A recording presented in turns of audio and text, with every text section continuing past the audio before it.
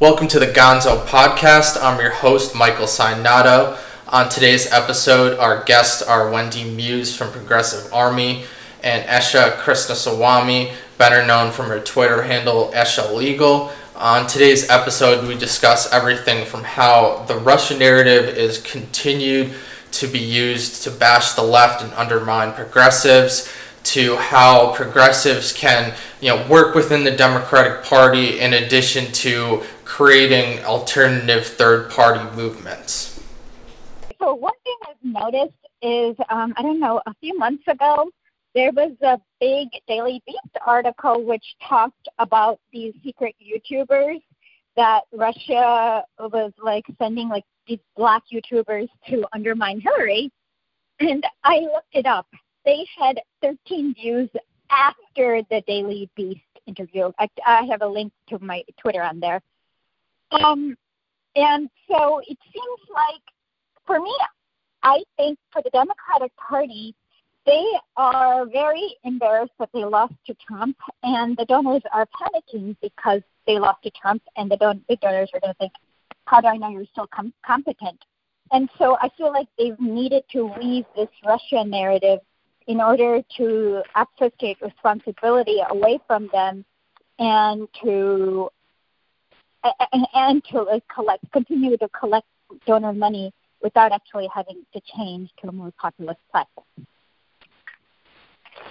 Right. I would agree with that entirely. And I think, one of the things that I noticed really early on and that I've written about is not only are the Democrats in this case, sort of using the Russia narrative as a distraction from their dereliction of duty, quite frankly, it's also becoming a way for them to sort of not address a lot of long-standing racial and socioeconomic issues that have been going on, not only within the Democratic Party and mainly among its voters and its voter base, but also just within the United States as a whole, right? If you consider that the Democrats are supposed to be, nominally at least the ones on the side of the oppressed or the ones who are on the side of the poor, et cetera, it's pretty damning for them to lose to someone like Trump, who clearly is not on the side of those people, while at the same time, they should have been doing the work to get more votes from poor people, black people, women, and the like. And so you really kind of see that for them, I'm cautious when it comes to using the term McCarthyism just because I relegate it to a very specific period of time. But I think what we're seeing is in fact, a rehashing of some of the political attitudes of the time, but with a new spin. And I think that new spin has expanded to include, for example, Muslims in ways that in the past it only included Jews, if you think about early 1900s to the 1950s and 60s. I think it's expanded to include immigrants in a way that, especially Latino immigrants, in a way that we hadn't seen in the past, et cetera. So I feel like there is an aspect to this that is sometimes under-discussed, which Esha was, great enough to bring in, this racial aspect that I really think adds a new flavor to McCarthyism in some ways. Although, of course, back in the day there was a racial component too, but it expands the net, if you will. And I think that's going to be spell disaster for the Democrats going forward. And one more problem with this narrative is now that you've got the neocons salivating for war, and what troubles me is a lot of people. I saw an article or something last week that said this is this is the new Pearl Harbor, and to me that's frightening. And also the fact that what they call election interference is completely misleading. Election interference is, for me, whether you keep eligible voters away from voting or allow ineligible voters to vote somehow. And as far as the evidence shows, Russia has done neither. So spreading messages on Facebook, Twitter itself, I do not think counts as election interference, although it probably violates the SEC rule on foreign independent spending. But to me, it also hides the idea of what actual electoral interference is. To me, that would be something like what they did with Pinochet and Allende. When there was a democracy, they overturn it. it kind of infantilizes America's past conduct too. It's also weird that there hasn't been, to this day, there has not been a real effort to curb election interference on the domestic level. So, like, all of the things that a lot of the Republicans and arguably Democrats in some states have done as well to limit the enfranchisement of this country's citizens, right? There have been all sorts of examples of election fraud and tampering with voter rolls, people getting thrown off voter rolls, et cetera. We saw a ton of that during the primary, and we've seen it for decades, if not, centuries at this point, right? So it's really strange that despite the fact that, like, again, the largest voter base for the Democrats continues to be to suffer under these sorts of measures, they refuse to say anything about it at all. Everything becomes an external foreign threat and not so much a domestic, long-standing issue that needs to be addressed. And what did you guys think of Bernie's response to the smears? He kind of changed his tune over the course of a few days, and then when he did, acknowledge it and kind of tell the critics what they wanted to hear. He was again attacked for that. There was a Politico article over the weekend that claimed he was citing a fake news story. And it was his response was a big contrast, and there were a lot of critics on the left, criticizing his Twitter account for, giving into it. In contrast to, you had Jeremy Corbyn over in the UK have similar, Republicans there, conservatives there, accuse him of being linked to communists, and he kind of, I think, handled that in a much better way. But what did you guys feel about Bernie's response to it and the criticism from both the left and from neocons and centrists? I saw some of the clips from the Meet the Press interview, and I was really disappointed. And I think a lot of people sort of felt like they'd been thrown under the bus. I know friends of mine who had worked on the campaign in some capacity or another, especially people who were, on the Facebook end of things or who were handling social media groups that were in favor of Bernie. And so it's frustrating for them, obviously, to have put in all this work and then turn around and be accused of having fallen to these sort of so-called, Russian schemes of influence. And I think it's also just really super insulting to not only our intelligence but our collective struggles against racism, classism, police brutality.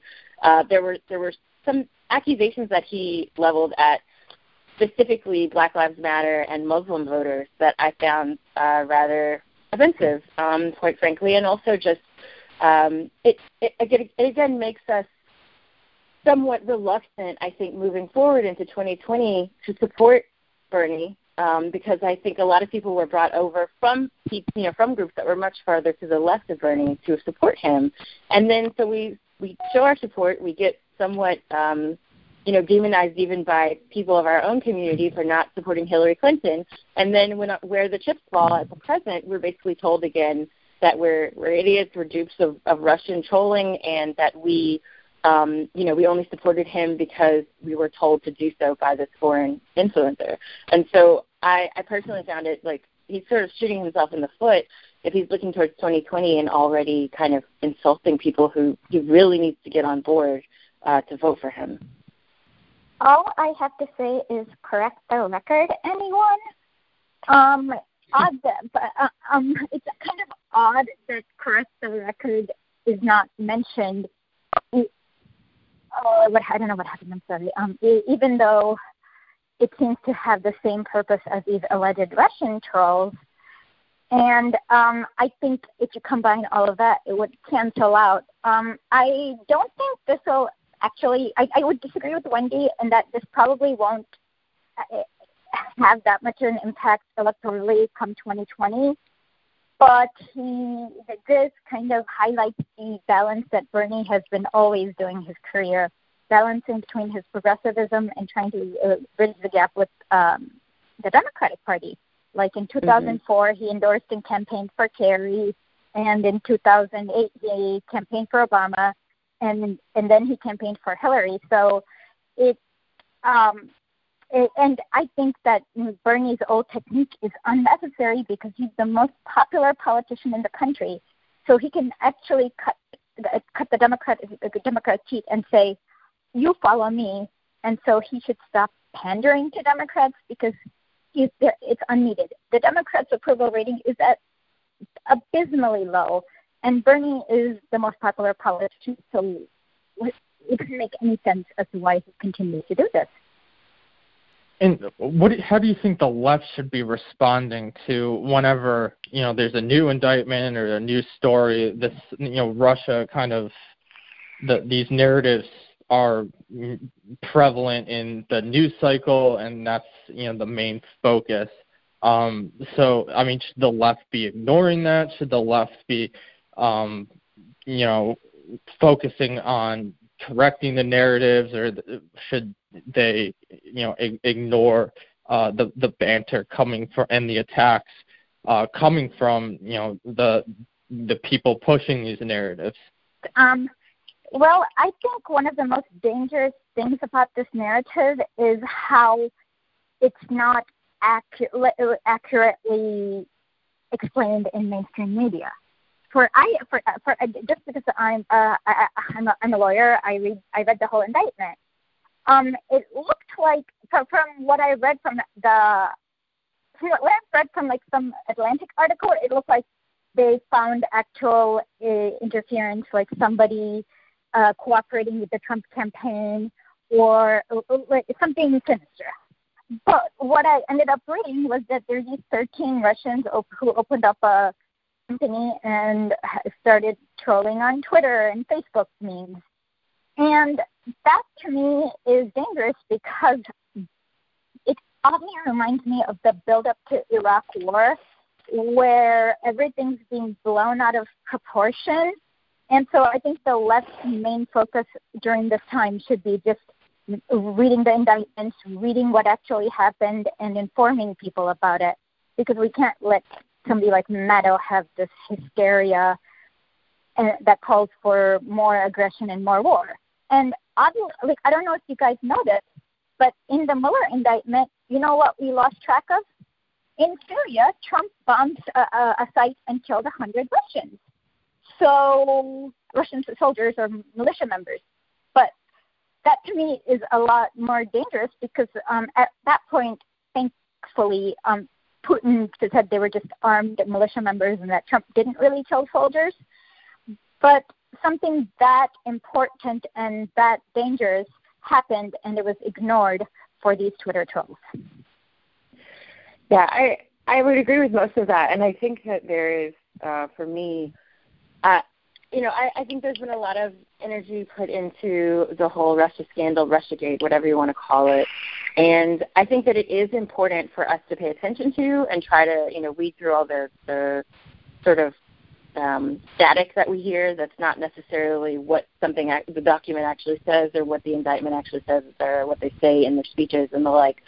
We should at least be aware of what's happening just because we live here and it's important for us to know what's going on. But I do think that the larger focus is on, A, what kind of relationships do we have with other nations in addition to Russia that can be harmful to our, not so much our sovereignty, but just our basic everyday needs and rights. The corporations that the president and other politicians have connections with, the lobbying and all of that. I think that's part of a much larger scope that we're losing track of by focusing solely on Russia.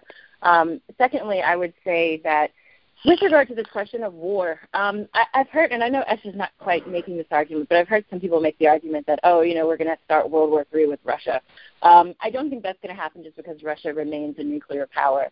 However, I do think that what ends up happening in the fallout is never that Russia or Russian population will be affected, but that the nations and the populations within those nations where Russia and the U.S. are fighting, such as Syria, such as, arguably parts of Iran, the Yemen situation, et cetera. If you kind of pull in the scenery of war, the theater of war in the Middle East, and arguably what's starting to happen in a much larger scale in Africa, there are a lot of proxy sites. And I think that those people will be harmed first, much like we saw even during the Cold War. Those places that were had nothing to do directly with these governments, but that certainly were places where these wars are being held, are the ones who end up getting hurt first. So that's my primary concern is about the repercussions of this rhetoric, more so than even the indictments themselves. I would completely agree with Wendy, because when the Cold War was there, everything seemed like a chessboard to them, and people in, sorry for the politically incorrect term, brown countries suffered. And so I completely agree, and Syria is a good example of this, and Turkey too. Erdogan, how do you pronounce Erdogan? Erdogan has been seen kind of like sneakily giving weapons to ISIS, and we've been kind of helping him, and so we're kind of on the side of Al Qaeda, and it's just a mess. And so for me, I don't see any good actor in Syria, especially the moderate mythical moderate rebel. And since Assad is on the side of Russia, it seems like we are getting more dangerous and arming a lot of people we shouldn't be arming in this like geopolitical chess. Mm-hmm. Well, moving on from that, Wendy, you mentioned this when we were talking on Twitter DM, and Esha, I know you're in Michigan, so I think the politics are kind of the same, where you have these areas of the country where there are progressives, but they might not have been successful as of yet in really challenging the old guard, the establishment Democrats who run the higher offices and run the parties, and I think it's kind of disheartening at the local level. So I mean, what do you guys think in the areas where you guys both live? About what can you tell us about the progressive movement in those areas, and being having trouble finding good people to run for office and good people to challenge the Democrats who are in power? So I lived in New York for around 12 years consistently, and then after that moved to Virginia for a few years, and now I'm living in Baltimore. And kind of seeing those three local electoral landscapes has been really interesting, because obviously New York, while it definitely has a Democratic machine that is predatory when it comes to more progressive candidates, there is at least a little bit more space, I think, for growth for people who are running for the Green Party, people who are running as progressive, self-proclaimed progressive or left candidates who are even backed by the DSA, people like Jabari Brisport, for example. I think there is some room there. There have also been some developments in Virginia, as you just mentioned before, Lee Carter, and there's some others that are running or who have run in Virginia who are also more on the left-leaning progressive side of the Democrats. In Baltimore, however, and in Maryland as a whole, it's a completely different political geography. So here, the politicians are almost entirely Democrats, the ones who win at least. And the other kind of interesting part is that, Baltimore being a predominantly black city and Maryland having a large black and Latino population, a lot of these politicians are also of color. So what ends up happening is, unfortunately, they're not the best of politicians. I don't align that with their race or their party, but I do align it with general corruption that we see in politics. And unfortunately, I think a lot of people in Baltimore are sort of caught between a rock and a hard place, because on the one hand, you're not going to vote Republican if you want to see any sort of change, in terms of social programs and social safety nets and the like. But at the same time, if you vote for the Democrats, they've become so complacent and they're really comfortable in knowing that they're going to get the vote, so they don't do any work either. I think a lot of them are good at putting out a good message against Republicans, for example, but I don't think they do much in terms of actual progressive policy, and certainly not interacting and engaging with people on the ground and their basic needs. So I am coming here, it's very hard because when it comes time to vote, it's going to be very difficult for me. I know I kind of have an idea of who I'm going to vote for governor, but for the local elections, Senate and the federal for Senate and House, it's going to be a mess because I know that these politicians have been in office for, in some cases, 30-plus years and haven't done a thing. Okay, so... Sorry. You go ahead, Esha. Okay. I actually think it's my opinion is actually polar opposite of the Wendy's, because in the past year I've been working with candidates in Michigan. I've also been in New York for a large portion of the time, and I'm also working with a candidate in South Carolina, Mel Hyman. What I noticed is that in a place like New York, where the Dem establishment has a stronghold, they just don't allow newcomers. There's no way to push in. But in a place like South Carolina, the Democratic Party spends $0. There's no infrastructure. So people like Mel Hyman and Sean Kerrigan, they're building the infrastructure and they're taking over the party. And what I also noticed is that New York City, for example, has a much higher income. So even though they may be more politically correct, they are not as wedded to deep left politics, like making sure we have a social safety net, education for all, more equality. But on the other hand, people in South Carolina, it's been shockingly easy to canvass for Medicare for all. But I think Medicare for all can be a gateway drug to complete progressivism. And so I think it's easier to do the outreach. And in New York City, the Green Party does kind of have a little bit like of people coming. But once again, there's that whole ballot access issue, which costs the Green Party like a lot of extra money. And so we ultimately are kind of stuck with, until we change the laws for easier ballot access, we're kind of stuck with the Democratic Party. And I think it's much easier to take it over in a place that the Democratic Party has abandoned. And in many places in the South, they've abandoned. I mean, I actually would agree with that part for sure. I think that, Baltimore is sort of on the cusp of the Mason-Dixon line, right? Maryland is not quite south, not quite north. We say like mid-Atlantic.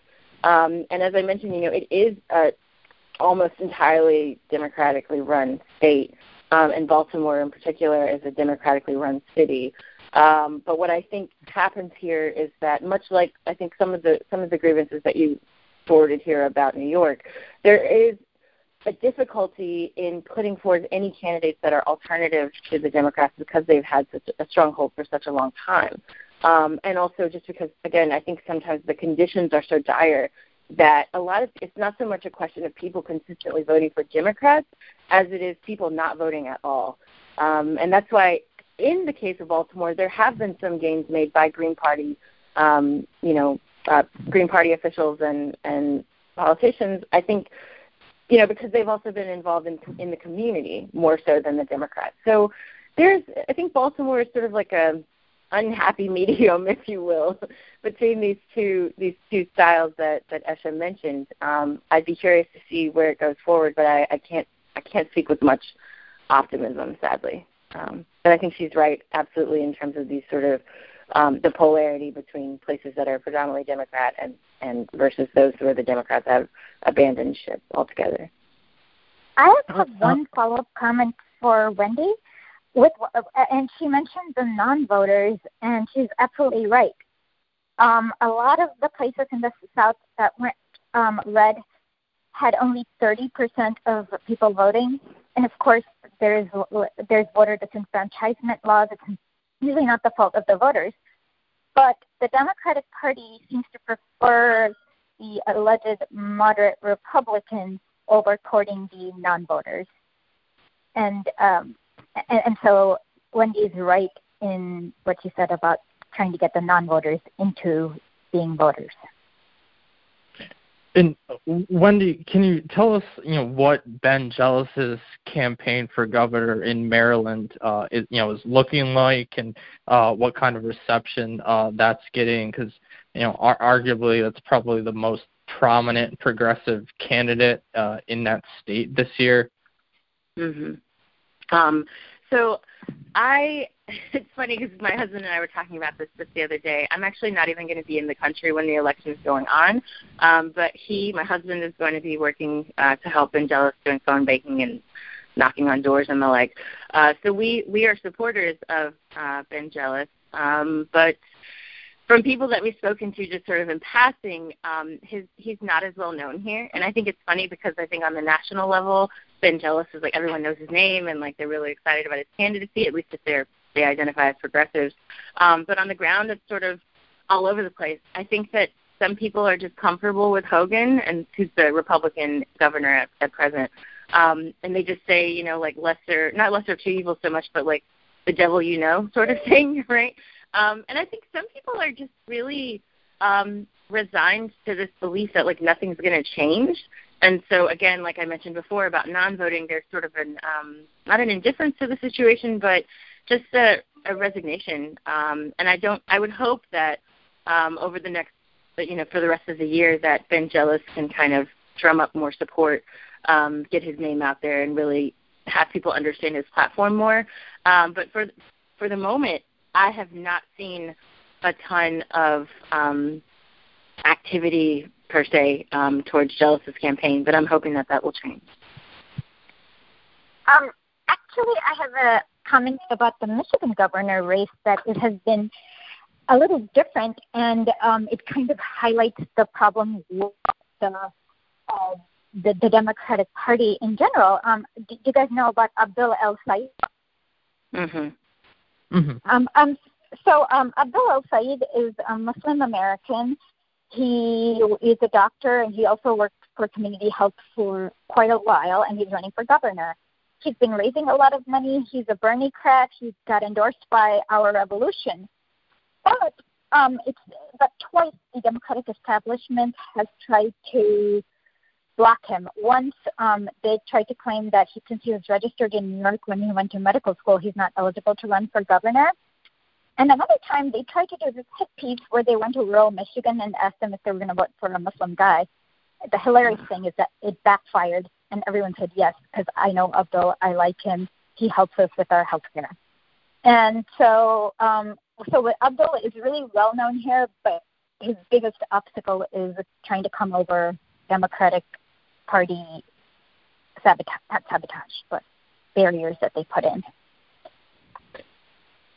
And are you optimistic that he is, going to be successful in the primary? And if he isn't, what do you think should be done differently? I think he's going to be the next governor of Michigan because he's running such a good grassroots campaign, and because he worked in community health, people know him, and people know he's a good guy working for the water quality in Flint. They're testing kids to make sure they all have vaccines. So I actually think that he will win because he has a great ground game. And he has more name recognition than any of the other Democratic opponents.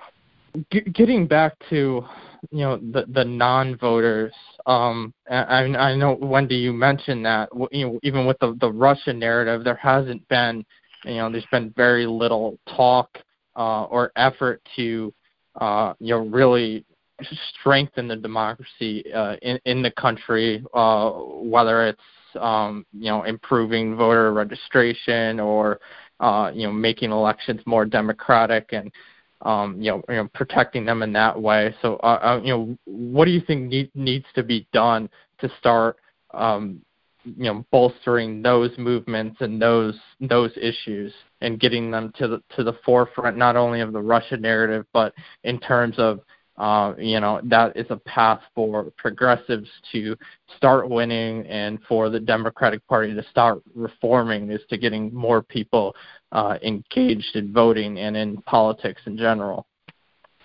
Yeah, it's interesting, right, and kind of ironic that despite the Russia narrative being about how, Russians, so-called Russians, violated all of these democratic principles in the United States, and especially in terms of our voting rights, that very little has been said about our voting rights. But then on top of that, the Russian narrative itself operates as a way to kind of dampen voter registration. Because the idea basically that in voting, foreign country can come in and take away all of our votes and tamper with our votes and influence us, right? So there's no point in voting. I think that's sort of the undersided message. And really, I can't remember the term right now, but it's sort of, like I said, it dampens it makes people more likely, I think, to not vote. So I think that is a danger of it that's definitely not discussed as fully as it should be. So in terms of getting people out to vote, I think just being issue-focused, right? I'm not, so Esther can definitely speak more to this than I can, but I don't work on campaigns. I'm not like a consultant, or I don't give any, I'm not like an electoral expert or anything to that sort. But I do think, just speaking for myself and my friends and family members, we vote on the basis of issues. And if there are issues that are important to us, the hope is that we will vote for the person who's addressing those issues. And so I think that that's first and foremost. The other thing is honestly just name recognition.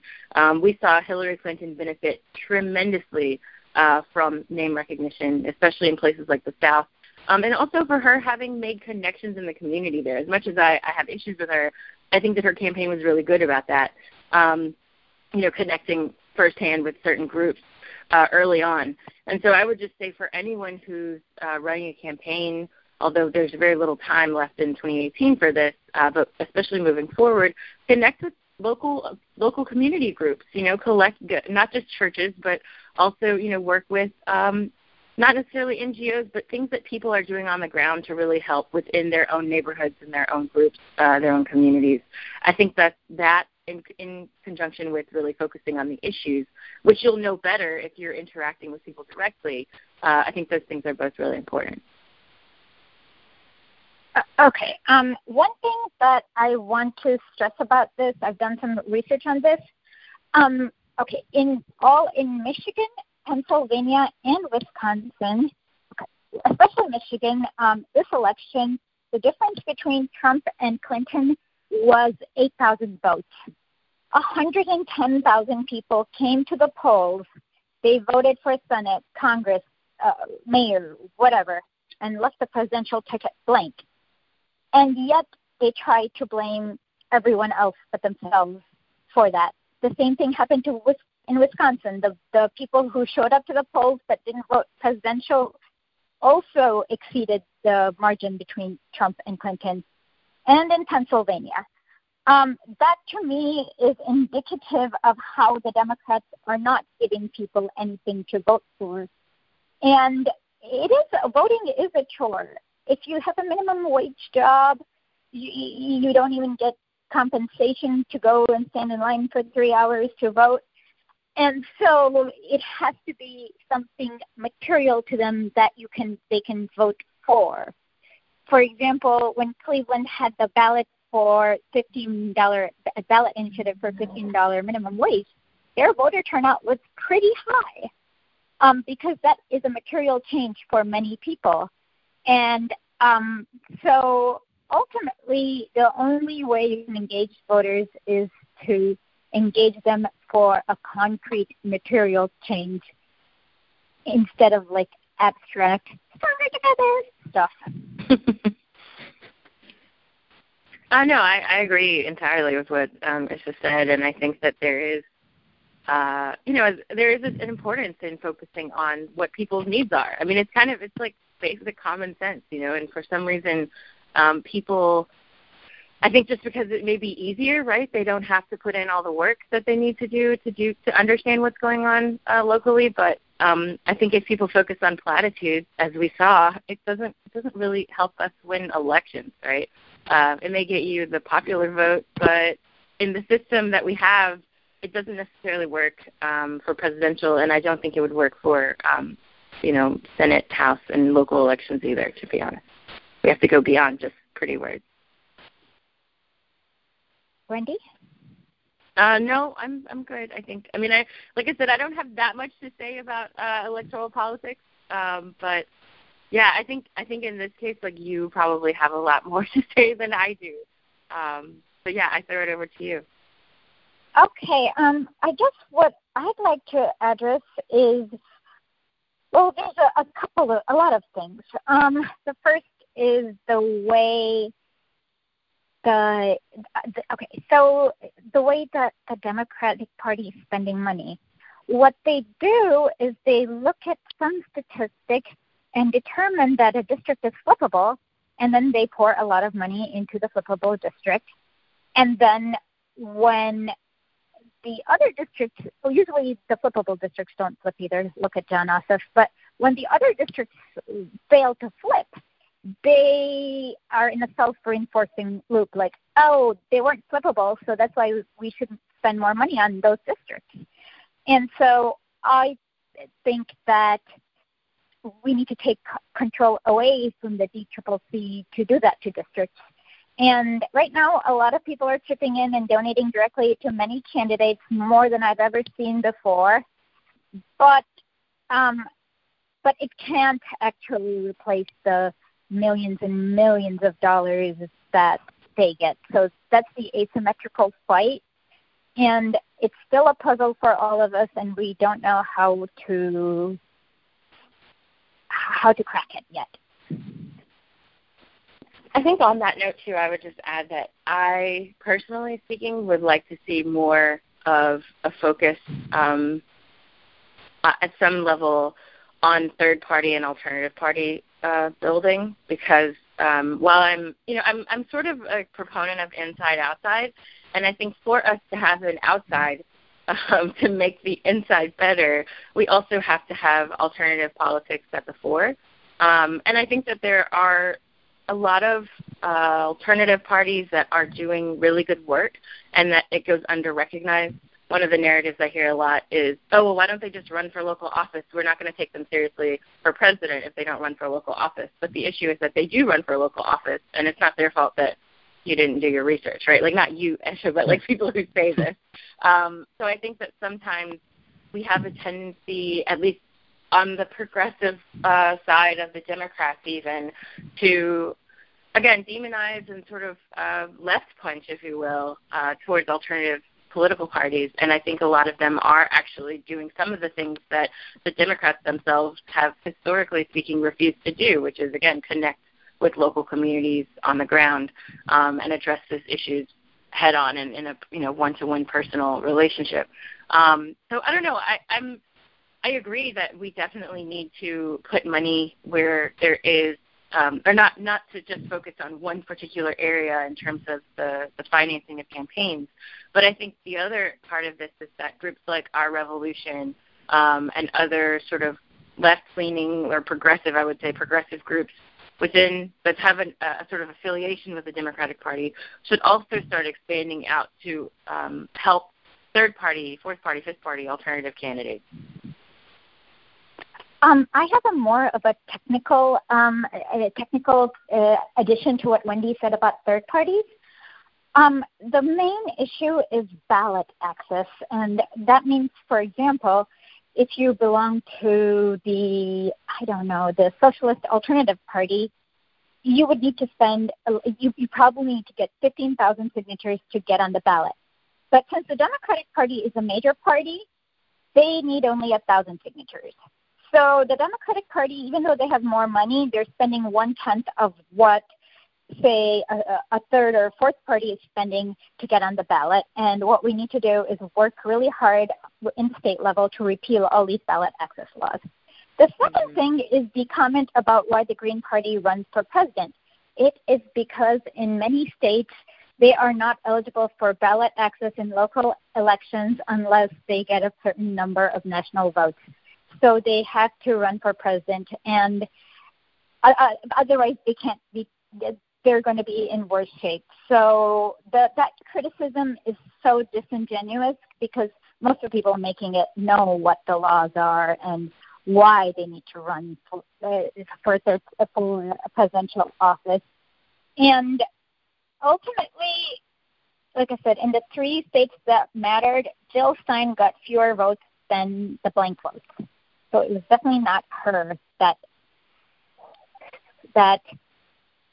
changed the tide of the election. And the Democratic Party really needs to look at the mirror. But I love the idea of third parties, especially where we can form coalitions like they do in India and UK. And we just need to make it a lot easier by repealing every silly ballot access law and having a fair ballot access law for every party, regardless of who they are. And that's the show, everyone. Thanks for tuning in today. Please check out our Patreon account. It is Patreon/Gonzo Podcast. Please consider making a donation to help this podcast as well as my journalism reporting for a variety of outlets. Thank you.